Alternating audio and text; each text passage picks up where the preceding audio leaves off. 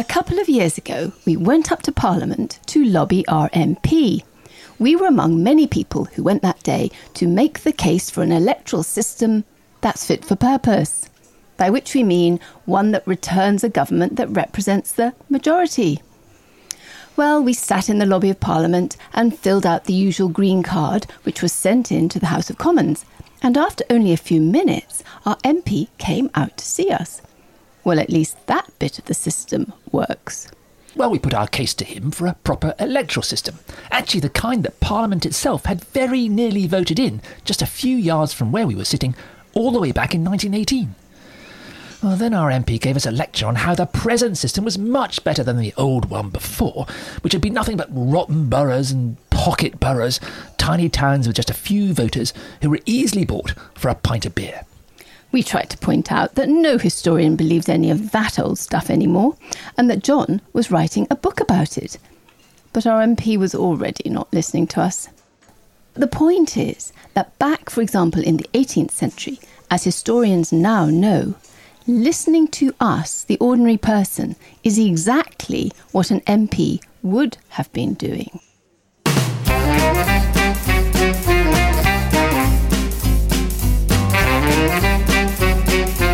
Hello, good to see you at the History Cafe.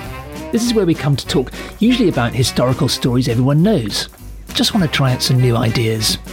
I'm John Rosebank. And I'm Penelope Middlebow. At the History Cafe, we revisit stories that have got stuck in our collective memory, but just don't look quite right to us. So get yourself a coffee, pull up a chair, and let's see what happens.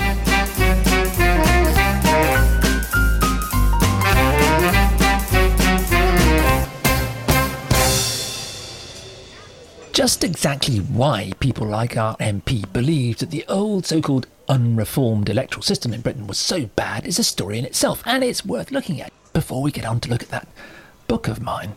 The old system was based on what they called virtual representation, which meant, of course, nothing to do with being online, but rather that only certain people had the vote, which they were expected to exercise on behalf of everyone else. Now, even if that had worked in small medieval constituencies where everybody knew everybody else, it was obviously impractical in the enormous towns that emerged towards the end of the 18th century. Well, by the 1830s, it was all a plain scandal, and the system simply had to be changed in what became known as the Great Reform Act. Now, the reformers in the 1830s made all kinds of claims about corruption and abuse in the old system. Well, they had to, otherwise they couldn't have persuaded the MPs, who had, of course, been elected by the old system, to accept reform. But the point of all this is that reformers created a stink about the old so-called unreformed system, and that the smell lingered on long after the old system had been swept away. In 1928, a young historian called Lewis Namier was writing a book about 18th century politics, just before the Great Reform Act. For various personal reasons, Namier was a rather right-wing character, and he was appalled by the drift of events in the 1920s when the first two Labour governments were elected. Horror. Namier believed that it was absurd to imagine that working-class people knew anything at all about politics. Political problems, he wrote, do not deeply affect the lives and consciousness of ordinary men, and little real thought is given them by these men. Now, most other historians in the 1920s were writing about Britain's wonderful constitution and empire. You can get some idea about this from our episode on the 1930s satirical book 1066 and all that, written by Walter Seller and Julian Yetman. Who in fact heard Namier lecture, well, Julian Yetman had, when he was in Oxford. Seller and Yetman thought Britain's constitution and empire were ridiculous because they were run for their own purposes by a tiny conservative minority. And Namier thought they were ridiculous because they were not run by a tiny conservative minority, or not a small enough minority. Politicians, he believed, were a grubby crowd of self-seeking imbeciles with few beliefs and even fewer morals. Better to leave things to the very few who truly understood what was best for the rest. Well, Namier's book finally came out in 1929 and created quite a sensation. Well, a quiet one among historians. The public definitely preferred 1066 and all that, which was much funnier. Namier had analysed the members of Parliament in the 1760s, with a particular focus on the rural county of Shropshire. MPs in Shropshire, he found, were almost all country squires. Well, there's a surprise. And many of their papers still survived in country houses, which in Shropshire are particularly thick on the ground. Namier, in fact, seems to have made a grand tour of stately piles, not only in Shropshire, but across most of the rest of the country.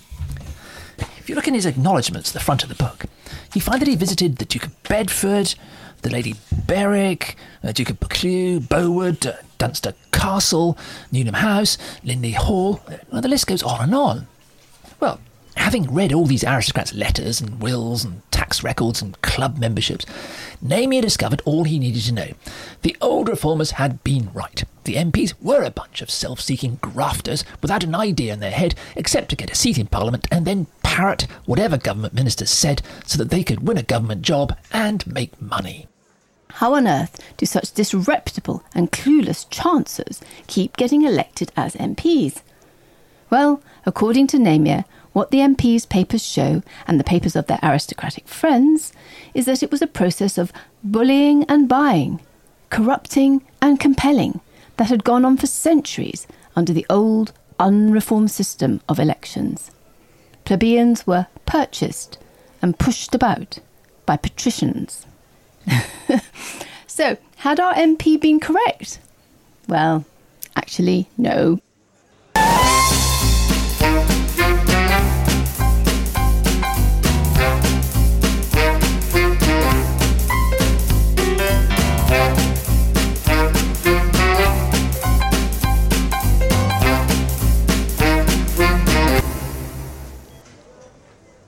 For some decades in the middle of the last century, most historians believed that 18th century British politics were completely corrupt.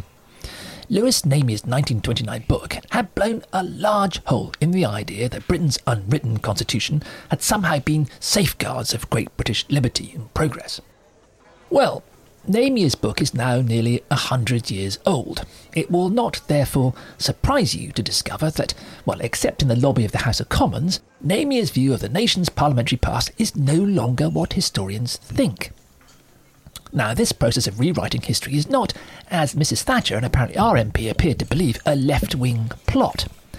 As a scientist, Mrs. Thatcher should really have known better. It's simply got to do with data. The thing is that historical records keep on turning up. Historians used to construct their narratives from easily available papers, printed books, royal archives, parliamentary papers. Then they started using aristocratic archives. And then, in fact, following the example of Lewis Namier in the 1930s, they began reading the papers of the gentry. But the point is they didn't stop there.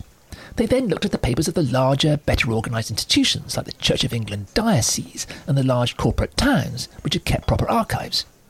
And then, as local records offices were reorganised in the 1970s, they read the records of parishes and smaller communities too, which were being rescued from mouldy parish chests and corporation vaults and put into proper archive storage. Well, what are we supposed to do with all these records? Refuse to look at all this stuff in case we find something that rocks the boat?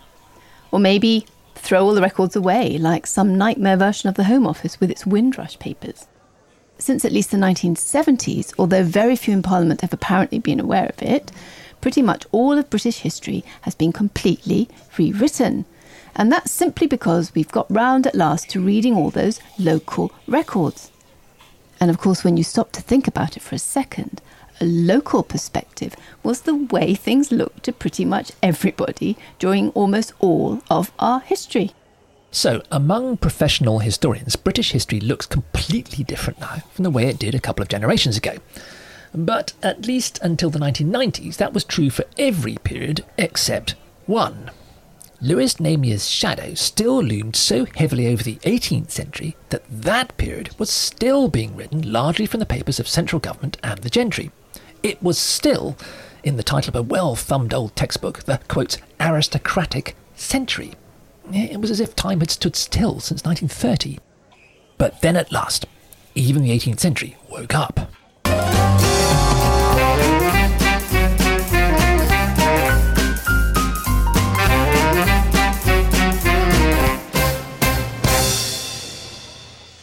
For generations, British history has been completely rewritten as more and more documents are archived and catalogued and studied by historians.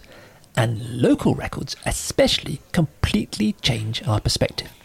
So let's open the archive and see what we can discover about the 18th century. Let's go to the King's Head in Bridgewater, a town near the Somerset coast. Now, as you guessed, this isn't a random visit. You can find it in John's new book, Partisan Politics, which is just out, published very handsomely indeed by the University of Exeter Press.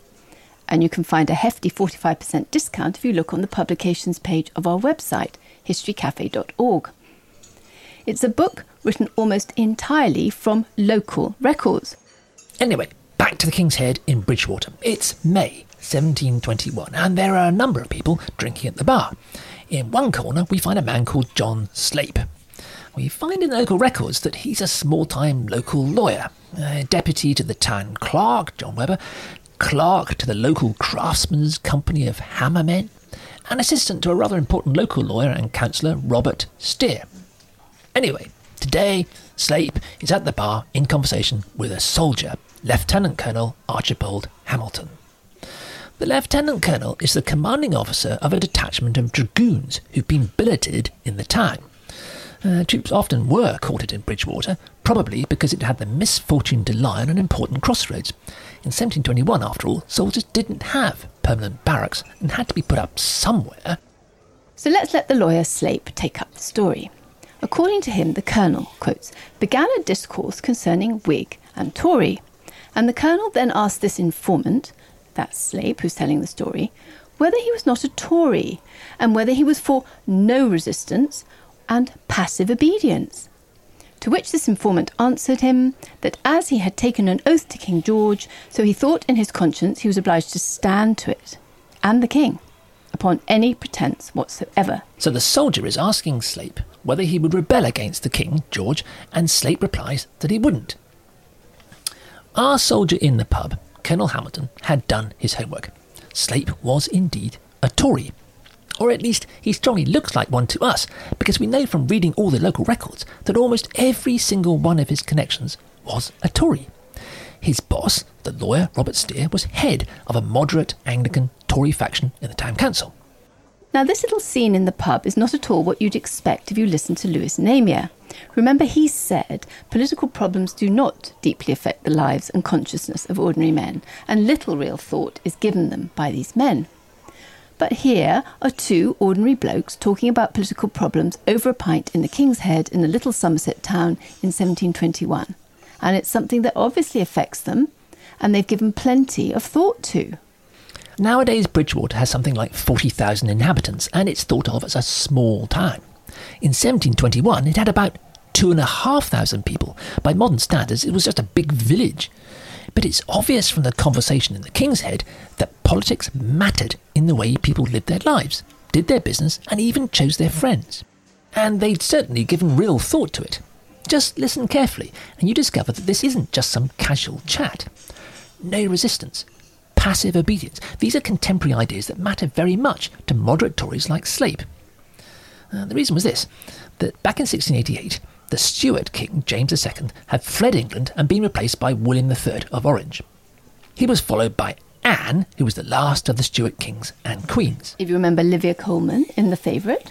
Yeah, well, she died without any children in 1714. But instead of summoning James II back, the king who fled, an exceedingly distant royal relation was crowned King of England. George I had until then been elector or ruler of the humble little German state of Hanover. And that's where we get our German royal family, anything to keep out the Catholic King James II. Now, there were those with extreme Tory opinions who believed this was an outrage against God's right to choose kings. To them, James II was the rightful king, not George I. In fact, these so-called Jacobites, from the Latin Jacobus meaning James, attempted a rising in Scotland and the north of England between August and November of 1715. On the 20th of October, the day of George's coronation, with the rising still in full swing, Jacobite mobs rioted in towns up and down the country. There'd been a serious riot just down the road from Bridgewater in Taunton. King George's supporters had been intending to hold a celebration at the Castle Tavern. Well, the mob, led by a carpenter William Garway, burned the tavern to the ground. Well, the Jacobite Rising had got nowhere, and most historians agree Jacobitism never again really threatened to become a serious threat, at least not until another abortive rising in 1745. But for moderate Tories like Sleip, it was clearly a problem. He couldn't even have a quiet drink in a pub without some soldier coming over and asking him which side was he on. Did he believe in resistance to King George or no resistance? In other words, was he a Jacobite? Now, a lot was at stake here. If you were shown to be a Jacobite, you could be charged with treason, with dire consequences. In fact, Bridgewater's recorder, a kind of glorified town clerk who was usually a local gentleman, had been accused of Jacobitism and fled to the Netherlands, which makes you think he was probably guilty. Now, everybody drinking in the King's Head would have known all about the town's recorder fleeing for his life, and about plenty of other things that had been going on in Bridgewater. In 1716, a new customs collector had arrived in Bridgewater, in charge of collecting customs duties on ships arriving at the town's quays. He was a local man, John Oldmixon, but for years he'd been in London, recently making a name for himself, writing propaganda pamphlets for the Whig governments appointed by the new King George. It's perfectly possible that Oldmixon had been sent down to Bridgewater, which he regarded as a terrible place, the back of beyond, to keep an eye out for local Jacobites. He certainly sent a string of panic-stricken letters to his bosses, saying that the place was a hotbed of treason. Actually, his superiors in London ignored him, and we probably should ignore him too. But John Oldmixon and his Whiggish ways were deeply unpopular with some of the people in Bridgewater. The town council immediately elected his predecessor, the previous customs collector, as a town councillor. One local Whig spluttered that this man was an inconsiderate puppy, rascal, blockhead, numbskull. But the council promptly made him mayor. Anyway. These ordinary Bridgewater people were clearly thinking hard about party politics. In fact, by the time our man was sitting down to his drink, it was all boiling up towards a full-blown fight in the streets.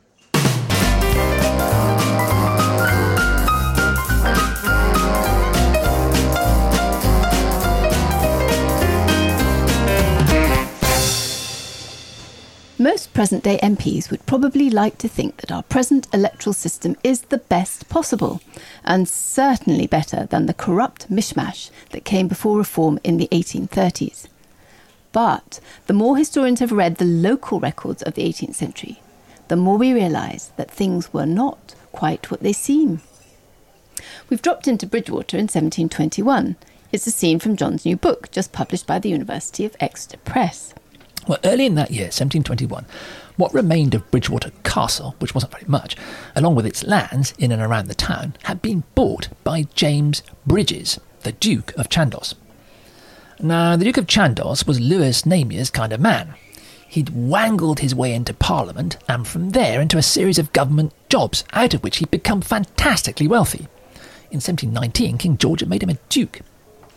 Well, in 1721, Chandos buys Bridgewater Castle. Explicitly, he says, because, quotes, the estate is of that consequence that it would secure the election of one of the members of Parliament. In other words, the Duke is barging into the little Somerset town so that he can dictate who one of its two MPs should be. He thought he'd effectively bought the seat and he could give it to whoever he chose. So much for democracy, huh? Namier was right. Well, just hang in there with us. So, the Duke sent his agent down to the town to butter up the little local bigwigs. One of them was Robert Steer, who was the boss to our lawyer at the pub, John Sleip. Lewis Namier would definitely have written both Steer and Sleip off as small fry, easy to push aside. At least I suppose the Duke was making a show of taking them seriously. And the Duke soon discovered it was all much more complicated than he'd thought. OK, here's just a summary of the news headlines. One party of local Whigs gets kicked out in 1712 because they are religious dissenters. Another lot convert to Anglicanism so that they can keep their seats. In 1716, they take two of their Tory opponents to court for rape. They also accuse the Tory mayor of going along to the Swan Inn and telling the musicians to strike up "The King Shall Enjoy His Own Again," which is, you won't be surprised to hear, the outlawed Jacobite anthem. Well, the mayor retorts he wouldn't recognise the tune if you played it to him. And anyway, nobody had played it. So how did he know? In 1718, the Tory council charged the Whig customs man, John Olmixon, with riot. They then kicked the remaining Whigs out of the council because they're boycotting its meetings. The Whigs take the council to court and prove its charter is illegal. Now the two Tory factions, moderates and extremes, begin fighting each other. In 1720, the town's vicar dies, and his widow keeps his death secret for 10 days, so that the Jacobite Tories, who happen to have the upper hand just then, can't nominate a Tory successor. And so on and on and on. Well, you can imagine the atmosphere in the King's Arms when our man Slape is talking to Colonel Hamilton. Everybody's probably talking about politics. Just a couple of weeks later, in June 1721, there's very nearly a full-scale riot in Bridgewater. It was the birthday of the rival Jacobite King James. Every year on that day there was fun and games in the streets. Nothing really treasonable, just what the historian Nicholas Rogers has called, quotes, subversive laughter, the kind of waggish name-calling of local rivalries. Colonel Hamilton wakes up to find someone stuck a turnip over the door of his billet. Turnip being the Jacobites' pet favourite term of abuse for King George. Young women and apprentices start parading through the streets wearing white roses, which was the Jacobite badge. In fact, according to Olmixon, the mayor's wife had gone through the town, quotes, stuck all over with white roses to encourage the like insolence in the rabble. She also boasted that the soldiers wouldn't dare go into the meat market, where the butchers, led by the one-eyed Lawrence Bryant, were the Tories' best allies. And when the soldiers did try and tried to grab one of the white roses, the butchers started rattling their knives with pretty obvious intent. Well, the soldiers go off to the mayor to complain, but discover he's left town for the day.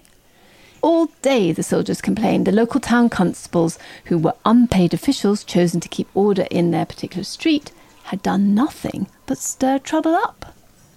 So it's no wonder that Colonel Hamilton had been quizzing John Slape, who you remember was assistant to the leader of the moderate Tories, about whether he believed in non-resistance and passive obedience. The whole of Bridgewater's on edge, and the Colonel's trying to work out which side the town's moderate Tories were on, and whether he could count on them in the trouble he expected any day. Slape gives a careful lawyer's reply. He'd sworn loyalty to King George, so the Colonel could work out the rest for himself. It's a conversation of pretty considerable political sophistication. It's amazing what you can find out about the past from local records. Even conversations in a pub. Meanwhile, the Duke of Chandos, who you remember in 1721 had planned on buying himself at least one of the constituency seats in Parliament, was discovering that he'd blundered into a vicious local political struggle. Within a few weeks, the new vicar was writing to him telling him that if he knew what was best, he'd keep well out of it for the time being. Chandos sheepishly agreed. However, the Duke of Chandos had read his Namur. Okay, of course, Namur didn't write his stuff till 200 years later, but Chandos looks exactly like his kind of man. He set out creating what was known as an interest, by which Namur always understood a financial grip on the constituency. The Duke built a fine new street of houses, still there, lovely, where a number of the town's wealthiest men went to live. He considered building a sugar factory, a shipyard and a cloth mill. Finally, he settled for a glass factory, a soapworks and a distillery. Well, the soapworks got nowhere, but local people happily invested in the glass factory and the distillery. Within a few years, the Duke had got working for him almost all the leading men in the town, at least from the Whig and moderate Church Tory parties. So after all the noise and excitement and white roses and butcher's knives, and turnips, Bridgewater had become just another of those corrupt boroughs. Well, don't you believe it?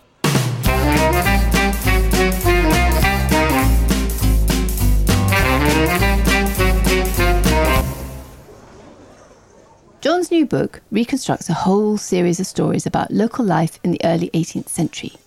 It asks whether there was or was not any real democracy in Britain at that time. We've been tracing just one of those stories in Bridgewater in the 1720s. King George died in 1727, and as the law then was, there had to be a general election. Well, the Duke of Chandos, who you remember had invested thousands of pounds in the town, confidently expected that he could now tell the people of Bridgewater who they should elect. Well, you can imagine his horror when he discovered that the man he backed suddenly pulled out of the contest. He said, no chance of winning. I believe, spluttered the Duke, there has hardly been a juncture when men of your character have been more wanted and desired to be in the legislature. There's no use. All the Duke's lieutenants and investors were ignoring him and putting up candidates of their own.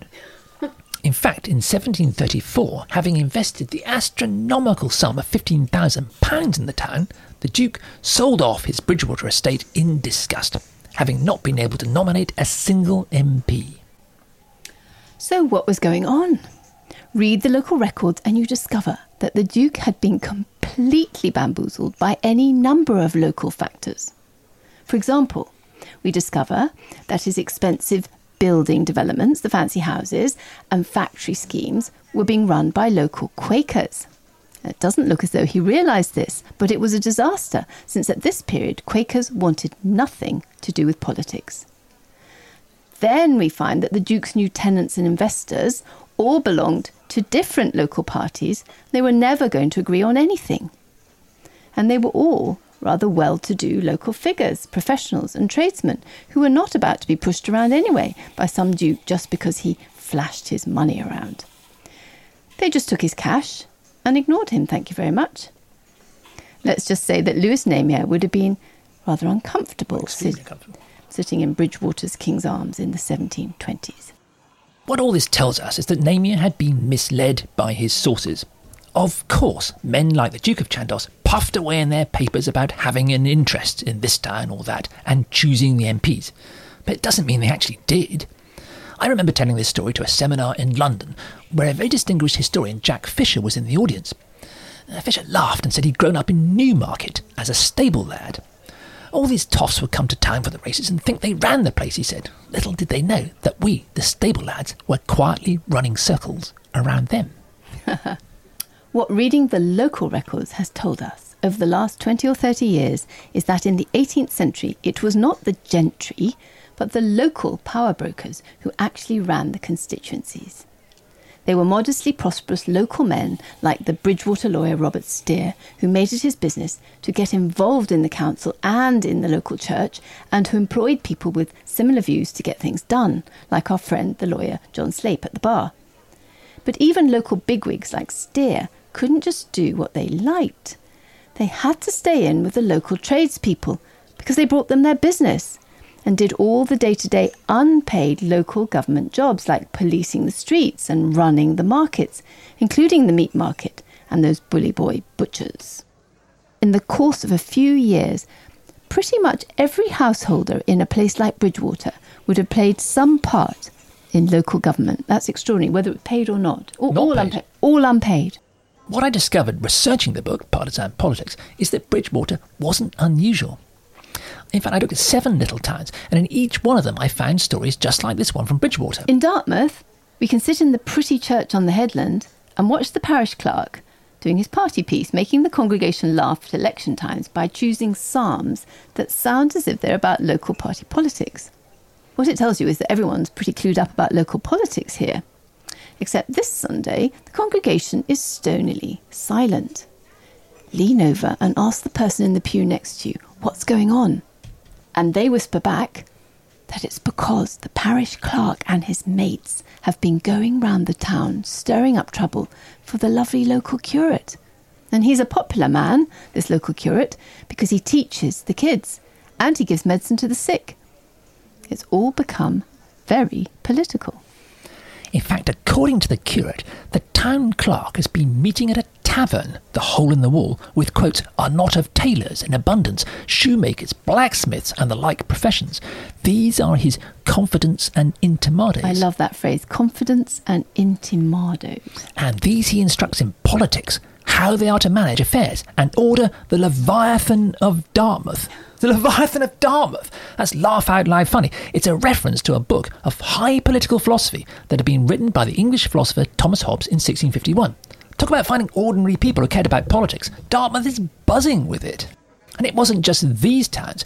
I once spent several days in the Public Record Office going through the records of King's Bench, one of the London courts. At that time they were uncatalogued, just bundles tied up with pink string. It was breathtaking. As each stiff paper unfolded, sand from where the ink had been dried spilled onto the desk, and the voices of local people floated up and out of the past. I was riding in the hills above Tiverton on the day before mayor making. I was talking to my friend about the state of politics in the town when, would you believe it, the mayor himself rode past on his way out of town. And the next day, of course, all hell breaks loose when the townspeople discover that no new mayor can be elected because the old one's gone off for the town's papers and the Guildhall key. And stories like this came tumbling out from towns all over England. In fact, I thought if I'd stayed in academic life, I should have written a book about these cases. And it's now been written, better than I would have done, by Paul Halliday, who was a professor at the University of Virginia. It's called Dismembering the Body Politic, and it charts dozens of these conflicts at King's Bench from 1650 to 1730. John's book, Partisan Politics, is in a small way its partner because it looks at these same conflicts not from the perspective of the court where they ended up in London, but from the streets and town halls and parish churches where they started. It's a world of lively, not to say riotous, overheated, rumbustious, often embittered, endlessly partisan, endlessly changing and challenging local politics. What reading the local records tells us is that it was a world of lively local democracy. Early on in my research, I lodged with a lady who worked in the planning department of one of the towns in my book. Now, it used to be said, by historians of Namia's persuasion, that 18th century town councils were as completely corrupt as the MPs were. Well, I would come back from the town archives each day, having found plenty of local partisanship, bickering, backstabbing, even breakdown of government. But I really couldn't find anything that looked like corruption. The joke was that my landlady came back from her job in the local council planning office every day, complaining that it was riddled with corruption, with local councillors getting planning permission to build whatever they wanted and giving contracts to their friends. Isn't she the one who gave you 14 Brussels sprouts for supper one evening? 24, in fact. Okay, anyway. She's a great lady.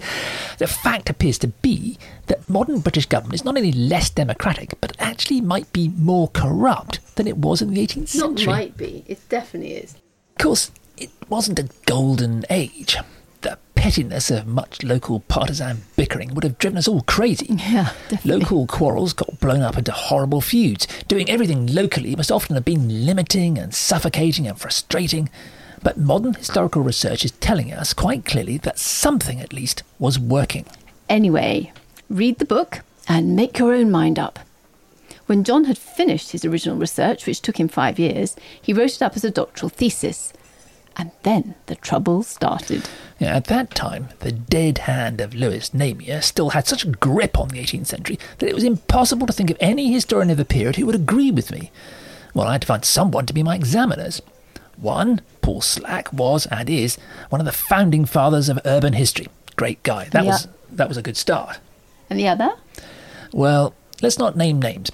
He was a well-known professor who wrote about the politics of the period. Of course, what I'd written directly contradicted pretty much everything he'd ever written. If I was right about this lively local politics, well, a whole lifetime of research... So the interview didn't go very well. Well, let's just say the professor, lost his temper. Accused me, in fact, of making it all up. Paul Slack suggested I left the room and took a walk around the garden, and he later told me he told the other guy to pull himself together. But you did get the doctorate. Yes, but it was obviously going to be impossible to get the thing published. Nobody was going to believe me. So you went to work in television? Yeah. And then, more than 30 years later, a good friend, Jonathan Barry, who is still an academic, told me to take another look. And what did you find? Well, I discovered that in the meantime, the whole Namia orthodoxy, the aristocratic century, had completely collapsed. Everybody basically now agreed with me. But, and this is the best thing of all, there was still time to bring out a book on these little towns, well, in fact, average-sized towns for the period, because nobody had yet looked so closely at the way they worked. Economies, churches, local government, party politics, everything. But you had a lot of new reading to do. Yeah, well, there'd been wonderful new work on these local power brokers, on structures of credit, the way parish government worked, the way things like customs and excise worked, on the dockyard near Plymouth, which is one of my towns, on the cloth trade in Tiverton, another of my towns. Even some new archives also, and all just adding to what I'd found. So, Partisan Politics, the book, at last gets to hit the bookshops.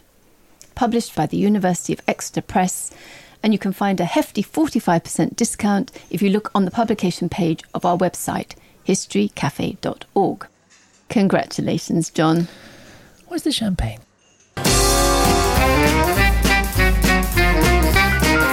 For more on this story and others at our History Cafe, go to historycafe.org. There you'll find information about us and also about further reading you can do. It's also a way to ask us any questions you might have. Or contact us on social media at History Cafe Pod.